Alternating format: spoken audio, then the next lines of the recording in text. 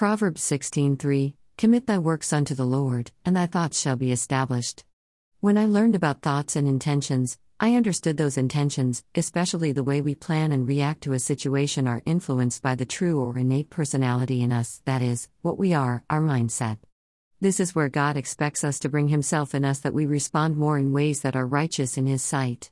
For example, I was discussing the identity of oneself as a community or a caste was more in one than God, that they react in rage over the self-esteem and entitlement about their identity, resulting in bloodshed.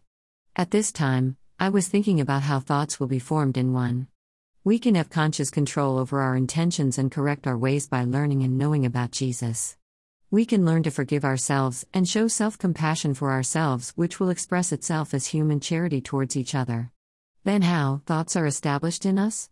Whom do we listen to? Whose words get into us? What do we follow? When we answer these questions, our thoughts are established on developing the goodness of the Lord. I remember as a kid that my mother was given instructions by my grandfathers, probably after the blackmail at his quarters, that we are not supposed to be let out in the hills to play by ourselves, especially wander far away or even climb up the hills to reach his office even if the dog was with us. This is because they cared that we can be like a few other incidents of children kidnapping to terrorist camps. We were told that in these camps we will be given drugs to forget our parents and taught to kill and hurt people. So we were asked to decide about wandering away. I hear in the news and read in the media about how children are being carried away by terrorism at a very young age where their thoughts are established. This teaches us to understand why it is important that we establish our thoughts in the name of God, for God will guide us every time before we make a decision. Dear Lord, Almighty, bless this day and the days to come. Bless all those who wish me well, those who don't accept to treat me inhumanely, and those who want me to live a good life.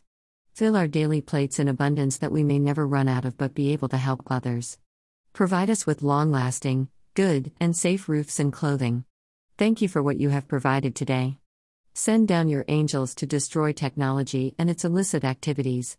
Touch us with your healing hands that we may remain in good health. Make way for us and show us the way to your blessedness that we may lead our lives in peace, joy, love, hope, faith, goodness, prosperity, praise, and worship, exemplifying your glory for a victorious life on this earth. Amen.